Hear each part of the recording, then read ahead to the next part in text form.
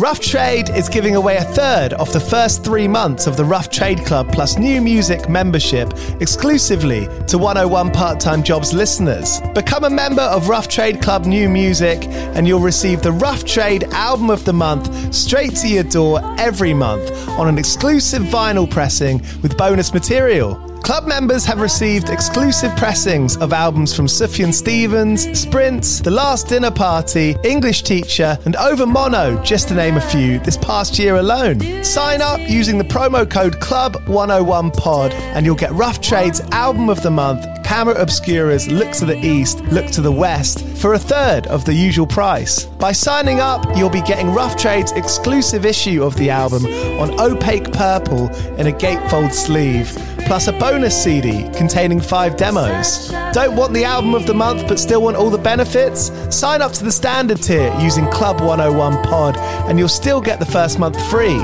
You'll also get free shipping on all orders, 10% off at the bar and on secondhand vinyl in store, and exclusive access to sold out Rough Trade events. So don't hang around. Head to roughtrade.com/club and sign up with the code CLUB101POD. That's CLUB101POD and claim money off Rough Trade's Album of the Month today. This offer is for UK residents only.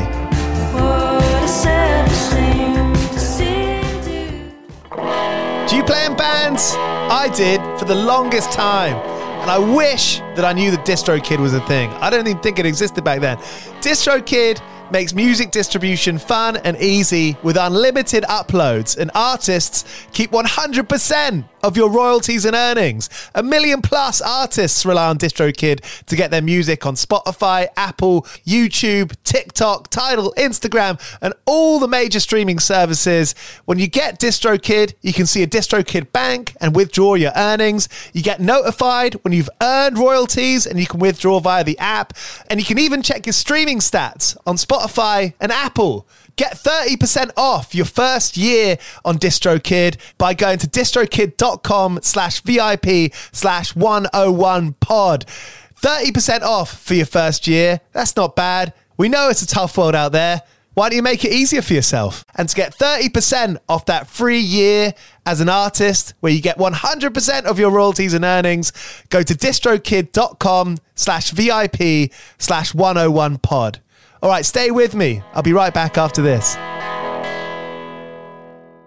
Everyone is talking about magnesium. It's all you hear about. But why? What do we know about magnesium? Well, magnesium is the #1 mineral that 75% of Americans are deficient in. If you are a woman over 35, magnesium will help you rediscover balance, energy, and vitality. Magnesium supports more than 300 enzymatic reactions in your body, including those involved in hormonal balance. From functional medicine doctors to mental well-being and female hormone experts, we all know that magnesium is the one mineral to improve all aspects of well-being and health. But which one? Magnesium Breakthrough from Bioptimizers, the trusted choice recommended by leading experts with 7 best-absorbed forms of magnesium to ensure your body receives the support it needs for overall well-being. Go to bioptimizers.com/balance today and use code BALANCE10 for 10% off. Support your journey to wellness at bioptimizers.com/balance. Magnesium Breakthrough from Bioptimizers, your foundation to optimal health and vitality. Hello, it is Ryan, and I was on a flight the other day playing one of my favorite social spin slot games on ChumbaCasino.com. I looked over at the person sitting next to me, and you know what they were doing? They were also playing Chumba Casino. Coincidence? I think not. Everybody's loving having fun with it. Chumba Casino is home to hundreds of casino-style games that you can play for free anytime, anywhere, even at 30,000 feet. So sign up now at ChumbaCasino.com to claim your free welcome bonus. That's ChumbaCasino.com and live the Chumba life. No purchase necessary. VGW. Void where prohibited by law. See terms and conditions. 18+. You're listening to 101 Part-Time Jobs, where I speak to bands about the realities of what they do. I've got Hey Colossus here, well, Joe and Bob. Bob's the uncle of one of my good mates. I've known him for a long, long time. But we never really talked about band stuff. So I was really glad I could get him and Joe. Joe wrote a book, Sleeve Notes, all about their life in Colossus, all the years that have gone by, all the good stuff, all the not so good stuff. Being a band for 17 years is beyond the reality of what most people could do or stand. So respect to them. Basically, I wanted to dig more into that. If you haven't picked up that book, you should. Their new record, Dance's Curses, came out last Friday. If you're listening to this, you probably already know how hard it rips. Pick up the double LP, which they released themselves from their Bandcamp page. And yeah, I think that's everything. If you like this podcast, if you like this episode, please tell your mates, tell your family, share it about on WhatsApp or Twitter. It really helps getting the podcast listens, and the more listens, the more I can convince other guests to come on, and everyone wins. So that's a way that we can work together. East London's Signature Brew have been brewing music-inspired beers since 2011. They made collaboration beers with Mastodon, Idols, Slaves, Sports Team, and a whole bunch of others. You can check out all their beers at signaturebrew.co.uk. You can get it delivered over lockdown, and you can save 10% by using the voucher code 101podcast at checkout. All right, this is Bob and Joe from Hey Colossus, recorded shortly after they had released The Mirror, the first single from Dance's Curses, which features Mark Lanegan. So that's where we start. Go well. Cheers.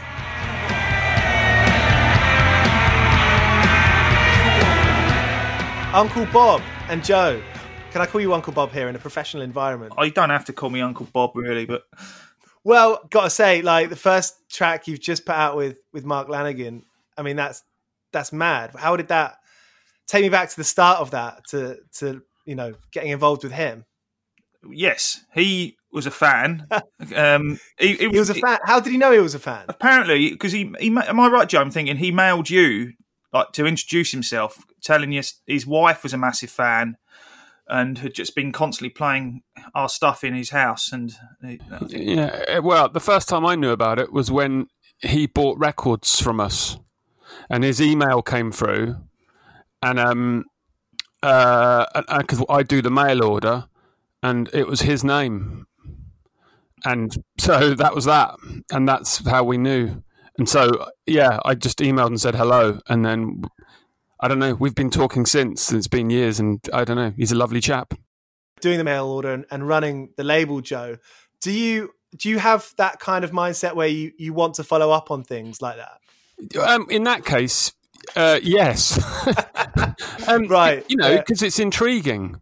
Yeah. And and ultimately, although, he might be a big star or, in music, he's still just a music fan. Like, he's buying our records and, so he's ultimately the same. So it's interesting to hear his angle. And I always say that if you run your own mail order, then you get to find that sort of stuff out. And if you don't run your own mail order, you never will. Has that kind of, dictated a lot of like the relationships that Hey Colossus has had over the years? I've got your sleeve notes book in front of me, Joe, on the windowsill, where learning about how you'd meet people and how you'd do your business, the business of fun, releasing records. Yeah, a good example of it is about 5 albums back for us. We released an album called Cuckoo. Live Life Like Cuckoo, and we'd recorded it and we didn't know who was going to release it, and a chap called Henry was buying records off us, and I noticed that he ran a record label called MIE, which is kind of a left field label really, that does bands like Pelt, kind of droney things, experimental out there music. And because I'd seen him buying our records and t-shirts, I just emailed him the album and said, I know it's not what you normally do, but do you want to do it? And he said yes. And so I like that aspect of it.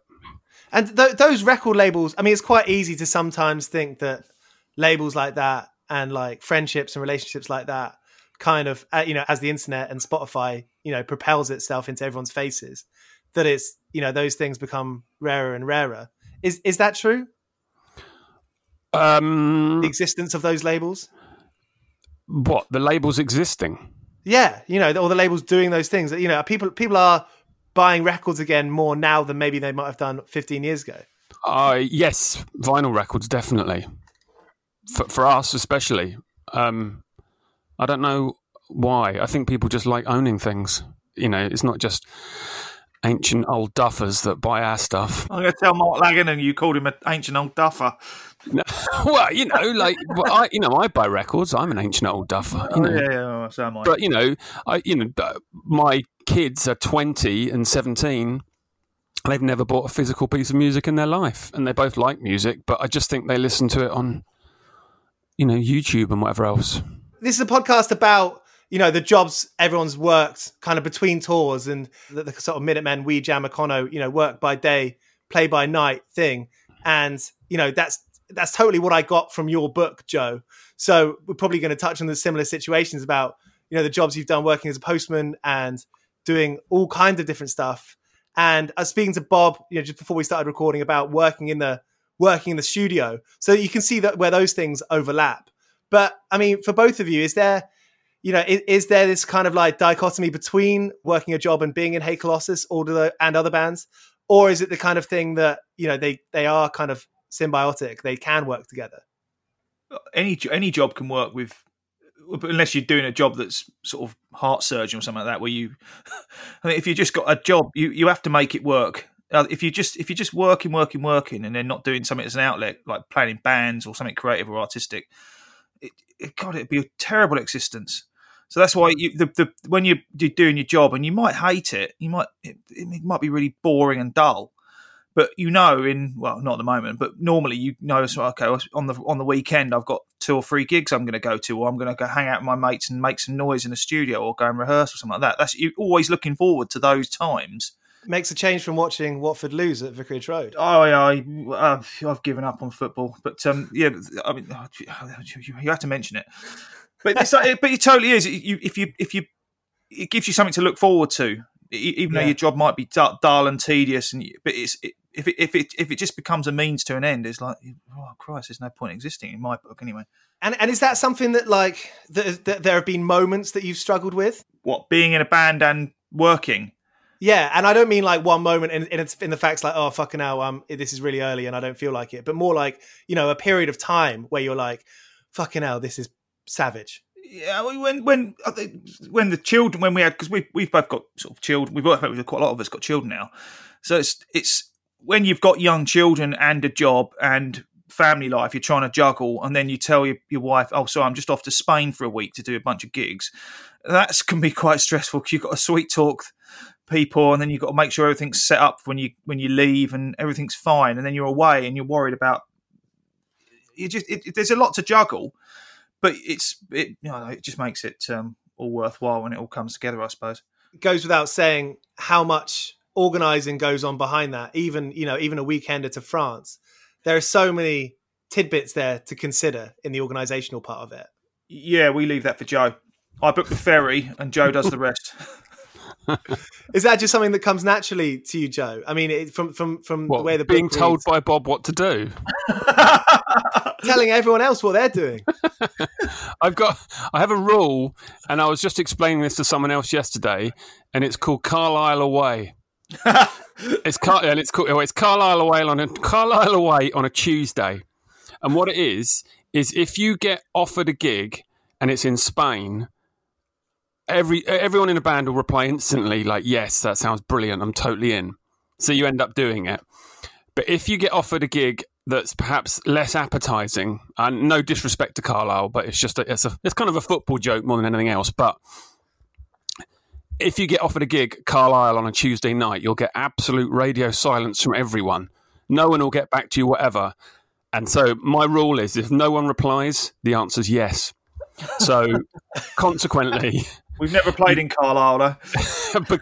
because everyone now replies. I mean, because it's sort of one thing being 18 and learning that mistake then, but then having it when you're older than that, there's a different kettle of fish, isn't it? Oh, we're making mistakes all the time. Like, really? Yeah. Because I'm not being funny here. I love to hear about that, because I think that's the kind of shit that people pretend doesn't happen, or that's the stuff that people like to hide in a way. Yeah. I mentioned in the book about having to re-record the whole of the second album again because it got deleted, or you'll say yes to gigs and you'll get halfway there and you'll be thinking, why have we said yes to this gig? Yeah.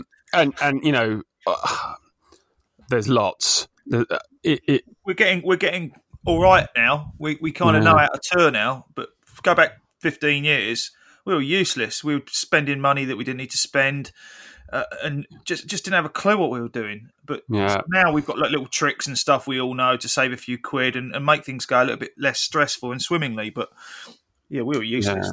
The Spanish tour I'm thinking of, Joe. That was I was just thinking about that just recently because the guy that drove us lives in the same village as me now. And so I see him about a bit. He's the singer in the rock band Hardskin. Are you joking? If you know him. Ben Corrigan, yeah. He just lives around the corner here in like deepest Somerset. I see him driving around in his main vehicle is a Mercedes Sprinter. And I see him driving around the village with his woolly hat on. It's really funny. I don't know the guy that well, just from passing, but he seems like a lifer in that sense. Oh my God, yeah. He's a really nice chap. Yeah. But don't ever tell him you don't like the Clash, because then you won't see eye to eye. I think wasn't it? Didn't you have a bit of a Thin Lizzy debate with him? I had a Clash debate. I had a Thin Lizzy debate, possibly, but the Clash one I think was the one that really stuck in his craw. And he's a big Clash fan, and I'm not. Are you not? I didn't know that. You're more of an AC/DC, aren't you? I like loads of stuff, but I've never got on with the Clash. Something about them I just can't stand. They got one or two all right tracks, but I just think they're so overrated. And that life. I got to say as well, Thatcher on Acid was one of Ben's old bands. Yeah. Probably before I was born. The 80s. I quite like that name. Yeah. But I can't remember what I was going to say about. I think it was the Spanish tour where we went away and we came back and we'd lost money on it. I think it was our first European tour. I mean, we are talking 2005, and we'd lost so much money on it because I think we'd not really known how to do it and spent money left and right. And then when we came back, we had to pull over a bank machine in like New Cross and all have to get out sort of 150 quid each or whatever to cover, It was 250 quid each we had to spend. And when and it was awful. We thought we'd made money and then just got frittered away. It just hemorrhaged because it's such a long drive back through France. You ended up losing money at all the tolls, and these are all lessons. I was going to say tolls in Europe are unforgiving. Yeah, exactly. You've broke even in Spain. By the time you get back to England, you've lost it all just because of yeah. So how do you keep like morale high? Has that been something that you've learned to do? I know you said Bob saying you're getting better at touring. Is that keeping morale? Is that a part of that? I think we've built up a bit of a network, and so consequently we play for good people in good venues, and 90% of the time have good accommodation. And also we have got to the age where we kind of want beds rather than floors, and so I don't know, that it sounds wrong and maybe even unpunk rock, but being this age and sleeping night after night on the floors, it breaks you after a very little while. We're not young spring chickens anymore, and even the thought of pulling into was those really cheap hotels in Europe, Formula One hotel at 1 a.m, knowing you're going to get a bed is just a joyful moment rather than some squat, which we have done up until recently. We've stayed in squats and people's floors and in venues and that sort of stuff. But when the joy, knowing you can have a shower in the morning is such a lovely thing. Sleep is key. That's the thing. Because I think when you first do tours, you think you can sleep in the van. You think you can stay up late and then get cracking the next day, and you think you can sleep in the van, but you can't. And then so after a couple of days, you're in pieces. Just got the dog climbing on me here. It's absolute carnage.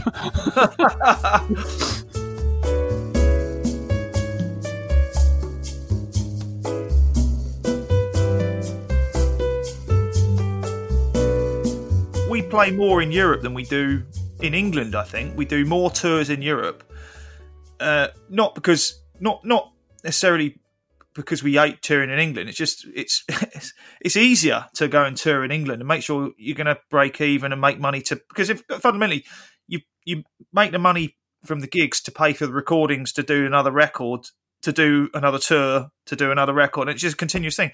If you just constantly forking out of your own pocket from doing gigs in England all the time and getting paid 20 quid, and if you're lucky, and it's cost you 100 quid to get there in diesel, it's like you're not going to last as a band. I think that's probably why we've lasted so long, because we've gone out to Europe so much and been looked after and been paid, so we can continue rather than having to fork out of our own pockets all the time. That's how I see it anyway. It's pretty depressing, isn't it, sometimes when, there is this kind of narrative almost that, like, you're lucky to play. Of course you're not going to get paid that much. Yeah. In England. We've had gigs in England. We played in Oxford.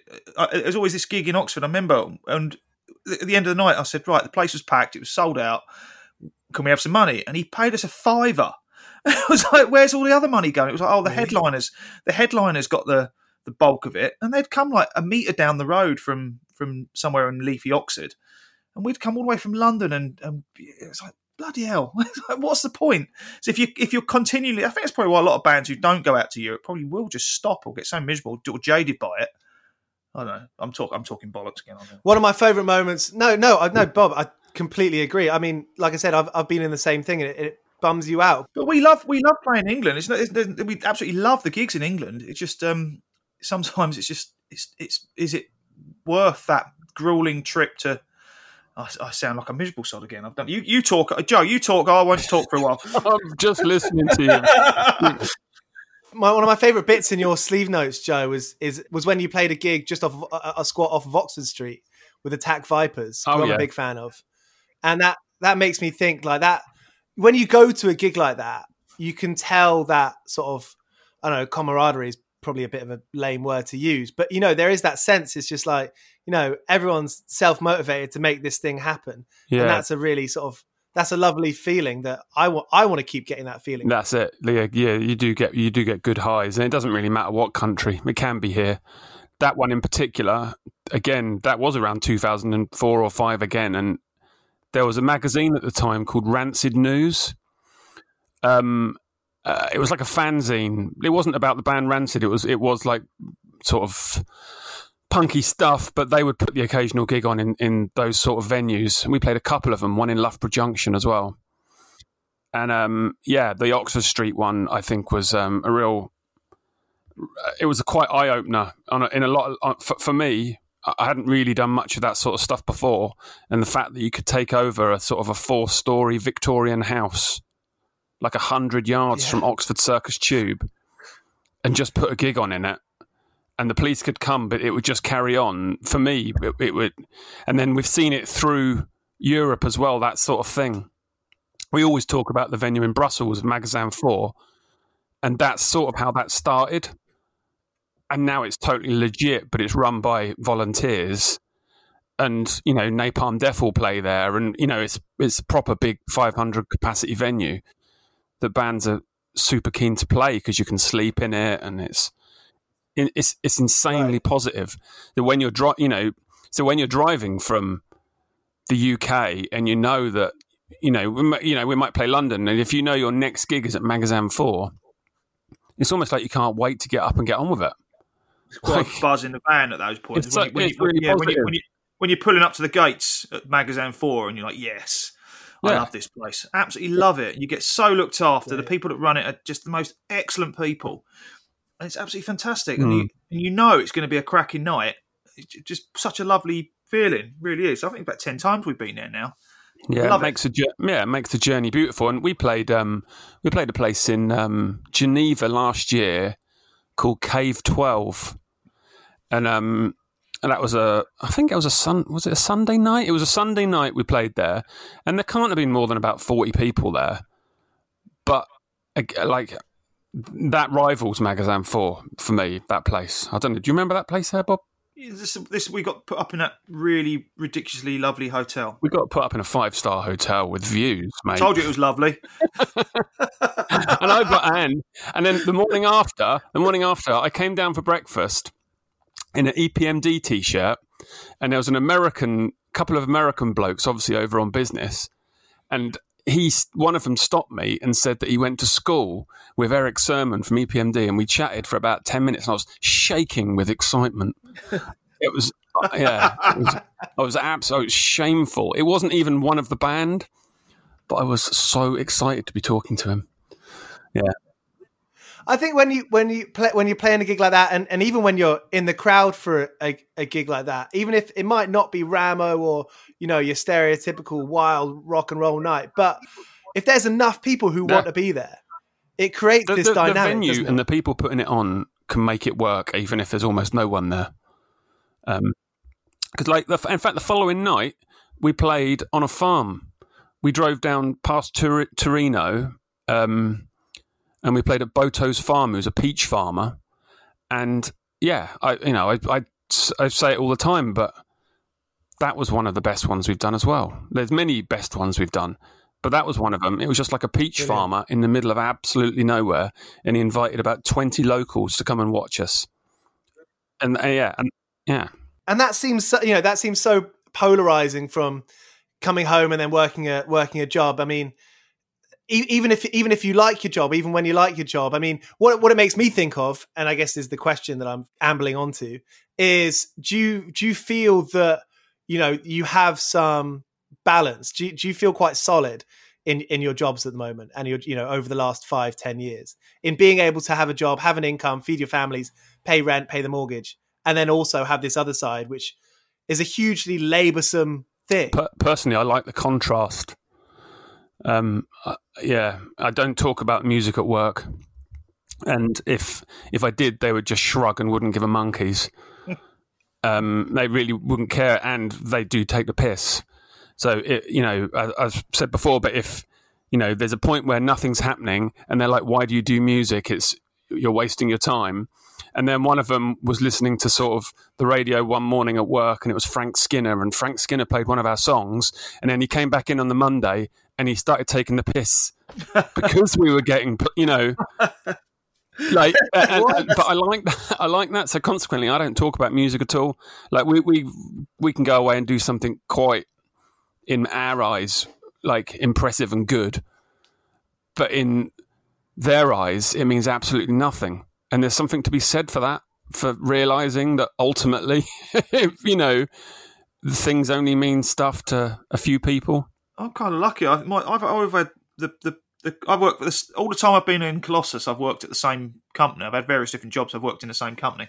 I've had various different bosses, and I've been really lucky having these bosses that are always into music. And they're like, if you need to leave early because you need to get to a gig, piss off. Go leave at 3, go and get to the gig. Or if you need this Friday off, go and do it.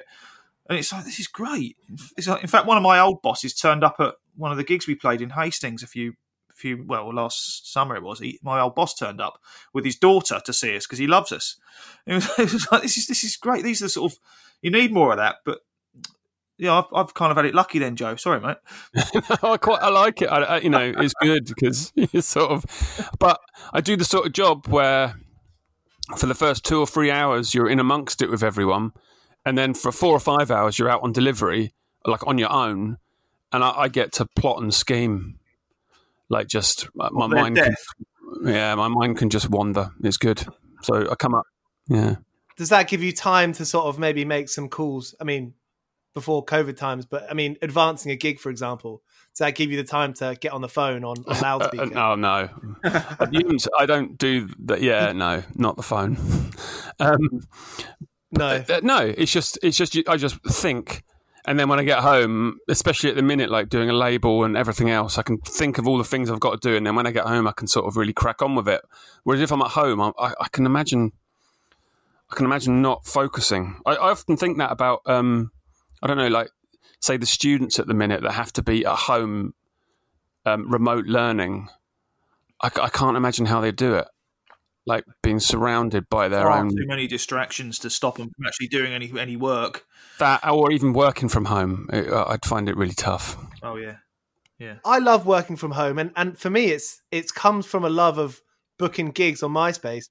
That made me well versed in working from home because I could get into that space, and I kind of thought that was the same with every other band that booked gigs all the time and tried to be proactive.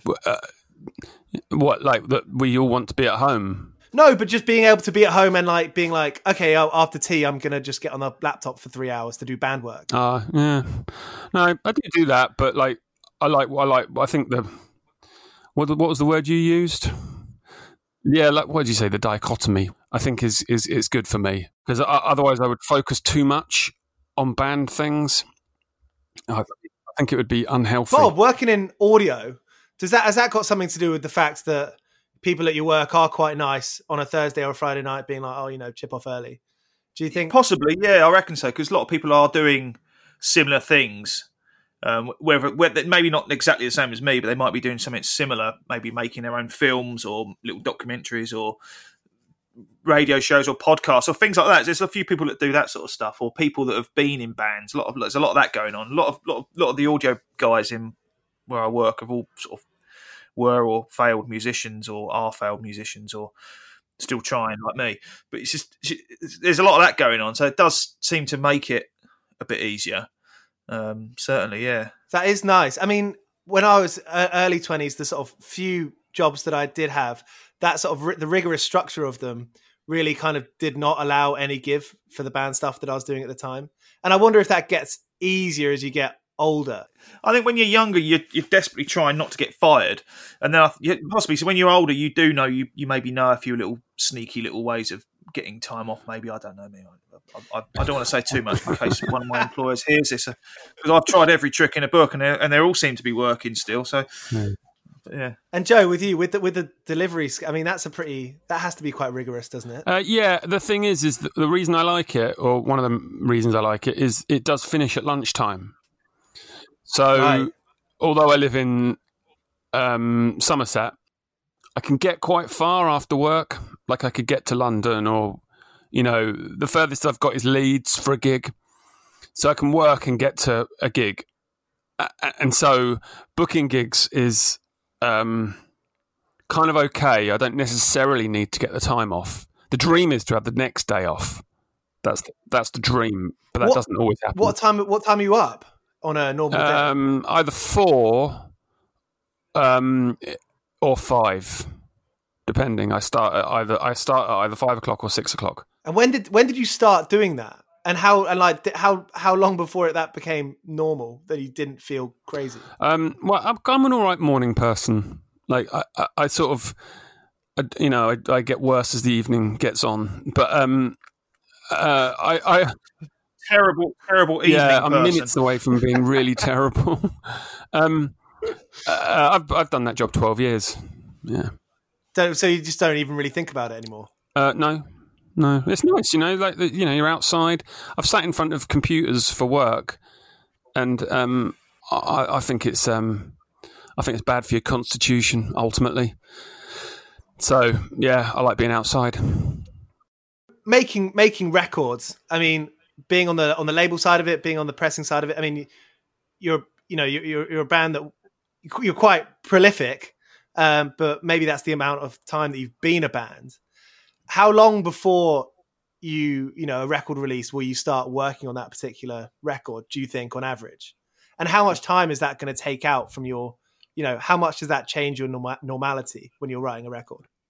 We've had records. We've started working on the next record before the one we've just finished has even been put out yet. So it's just because sometimes we just work quite quickly, or in recent times is because we've had quite a bit of a lineup change. So on the last record, 4 Bibles, it started off as one lineup, and as we were finishing that record, it was a completely different lineup. And we'd done loads of gigs with the new Will and Chris, the new guitarists, who added all their parts to the last record. And whilst it just felt right to continue, sort of that record's done, let's start another one while let's book a studio and start something new before the record even sort of gone to press. It just felt right. But then, we might have a break in next. You just don't know. If it feels right, we'll sit in a studio and knock something out, see what happens. And those lineup changes I find interesting, because I think a lot of bands when they're younger, you might have the same 4 or 5 people, and then when one person leaves, it can often feel like the end of the world or something. Obviously, that's not the case with you. But how do you kind of navigate through that? When we were first started so we started 2003, when the first person said he was leaving, which was, I think, maybe Ian or maybe Tim, the drummer, but I can't remember. I think probably Ian. Maybe they both went at the same time, whatever. That was quite crushing at the time because you did I certainly thought, how's this going to carry on then? But it's a very personal connection being in a band with someone. and because that was the original lineup, and you come from a world of listening to sort of bands from like, I don't know, like certain like punk rock bands always do that splitting up as soon as someone leaves thing. So it kind of it's in your blood that that's the way it should be done. But then as soon as Ian and Tim left and we replaced them with Reese and whoever else came in at the time and then left again quickly. I think it might have been Dave. I can't remember. Some people came and went or whatever, and you sort of realise, actually, like this can be a fluid thing.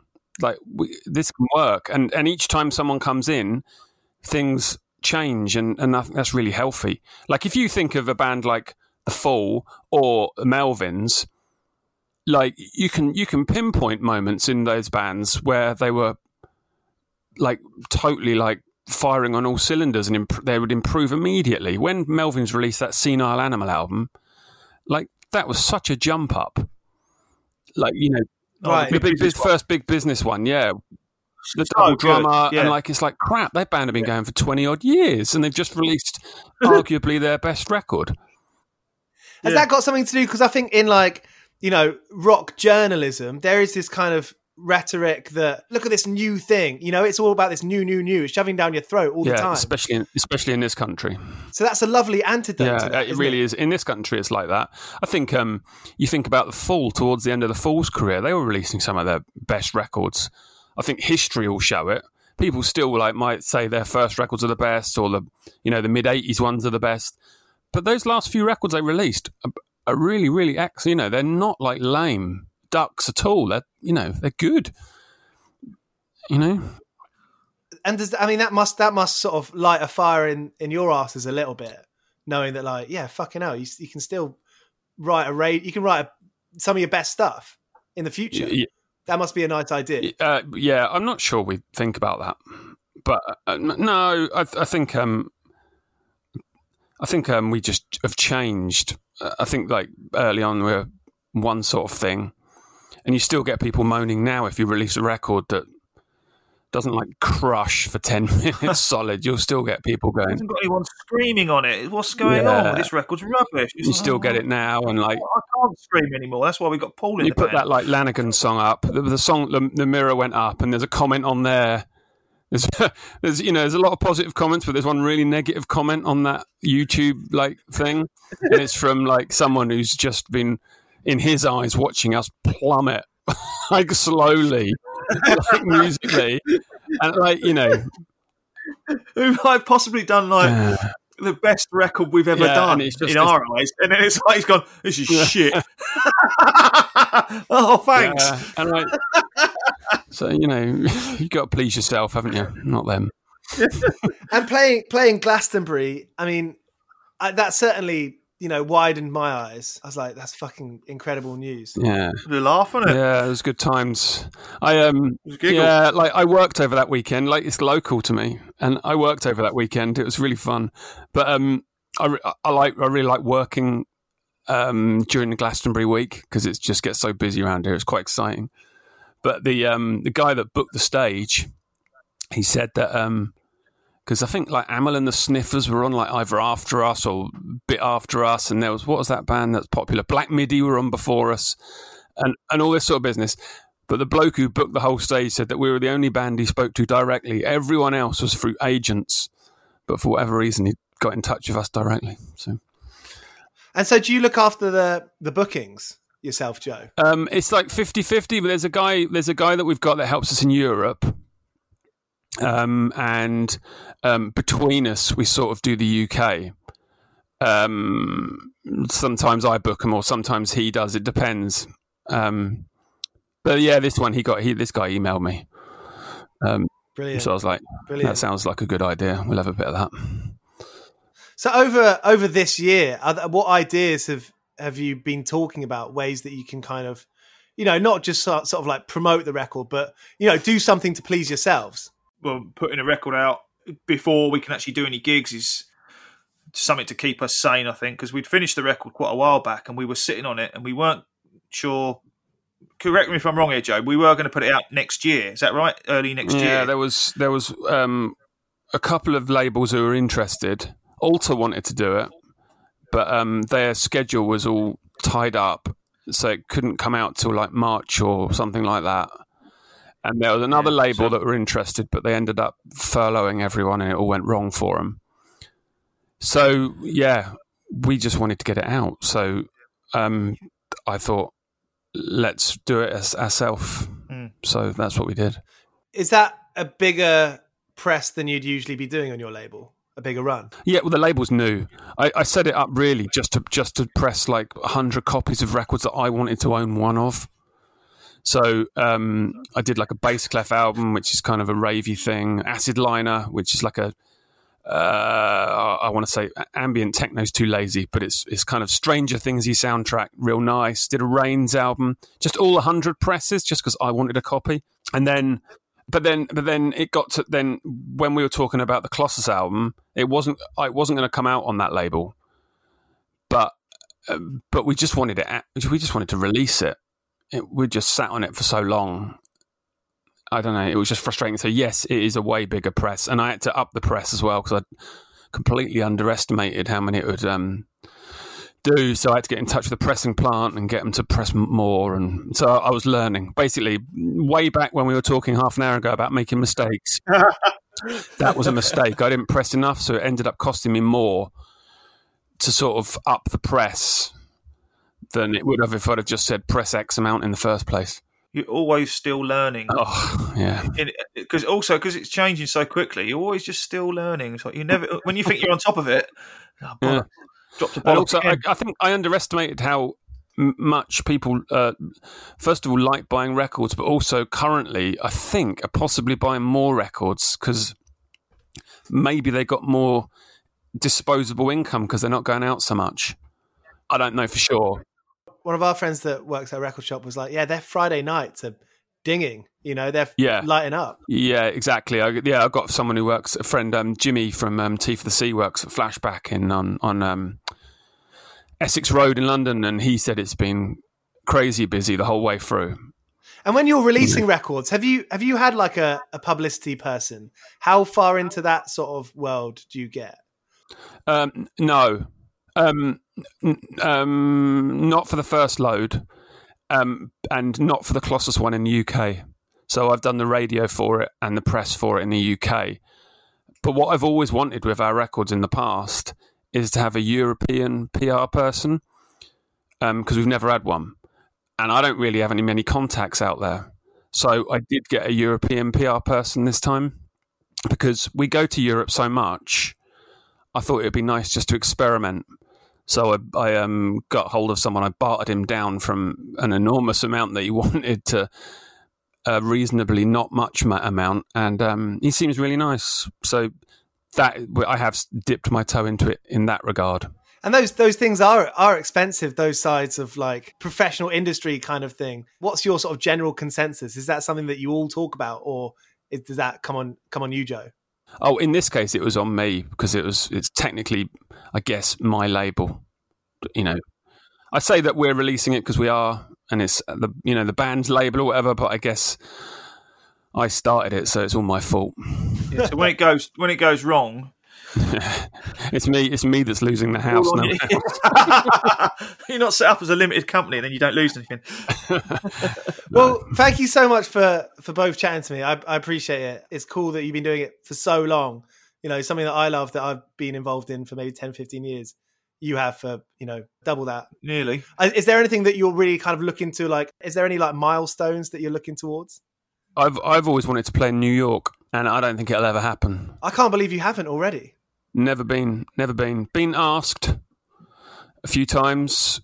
Had some offers here and there, but to do it off our own back would be crazy. And I don't know. I fancy it one day, but I just don't. To be honest, I don't see it ever happening. Like, the visa issue is the real kick in the teeth. It really is. If you've got responsibilities at home, it makes the sort of the sneaking in, quote unquote, thing It's not cool. There's There's a friend's band who I won't say on here. They can't go there because one of them got caught doing it, so he can't ever go back to that country. It's just not worth it, is it? Arguably not, but that's not the way we want to do it. I want to tell people we're doing it. Yeah. I don't want it to be a secret. I want it to be. But but then if you speak to any like American band, certainly at our sort of level, they're all like, don't bother coming to America. Like, touring Europe is way better. We said exactly the same thing, though, to that Ultraphallus lot when they were coming to tour in England. And we said, don't bother, it's shit. You will lose loads of money. And they had the time of their lives. And they did have a good time. And we probably, so American bands say don't bother touring in America. UK bands say don't bother touring in the UK. French bands probably say don't bother touring in France. Everyone's just bored of their own place. Have you played in Paris? Because they've got the sound limiter they have for a few years. That's never affected us, though, sound-wise. I don't think. We've always played normal volume, I think. Yeah, there's been some moments, but we've played Paris quite a few times. And it's been okay, I think, for the most part. Actually, I'll tell you, last time we played there, we missed the sound check, so we possibly dodged that by just getting on stage with our equipment and setting up and playing, and they couldn't stop us because we were halfway through a set. To be fair, we turned up at 4:00 that day.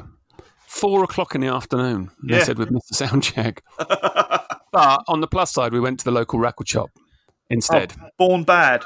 Really good. Really excellent record shop. Yeah. Really good shop. Yeah. Well, Bob and Joe, thank you so much, and looking forward to the record coming out. Cheers, Giles. I mean, that's just exciting times. So what a thing to focus on right now to take you out of it. Yeah, it's good, isn't it? Yeah, it's a cracker. So yeah, we're all every single one of us is absolutely chuffed with how it's turned out as well. So amazing. Yeah, we're really and especially as I've spent 20 years saying that people shouldn't release double vinyl, double albums, and all double albums would be better if you trimmed a few songs off. And we've gone and released a record that's 75 minutes long, just to screw with past Joe. That's an afternoon. Brilliant. Oh, well, thank you so much, and let you go before Joe gets mad in the evening. Yeah. Time picking on. So that was Bob and Joe from Hey Colossus. I hope you enjoyed that chat. If you do, please rate, review, and subscribe it wherever you're listening to this podcast. And please share on Twitter or Instagram or wherever. The podcast is on all those platforms. You can tag it if you really wish. And I think that's everything. Project Mobilization out. Cheers. Here's Cocksparrow. I've been working all day for me mate on the side, running around like a blue-ass fly. I've been working all day for me mate. Every bleeding minute I've been on the go, up and down the ladder like a fiddler's elbow. I've been working all day for me mate. This is a Mighty Moon Media podcast.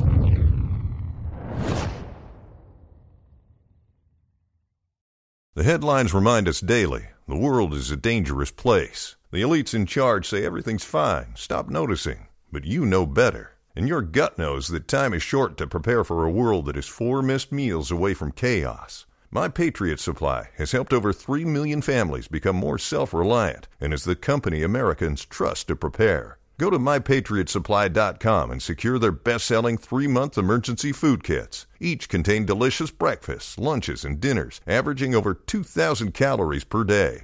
Secure at least 1 food kit for each family member. For a limited time, save $200, plus get free shipping on all their Ready Hour 3-month emergency food kits. You're not ready if it's not Ready Hour Foods. My Patriot Supply also has solar power generators, water filtration units, biomass stoves, heirloom seeds, and critical survival gear. Shop MyPatriotSupply.com today. MyPatriotSupply.com.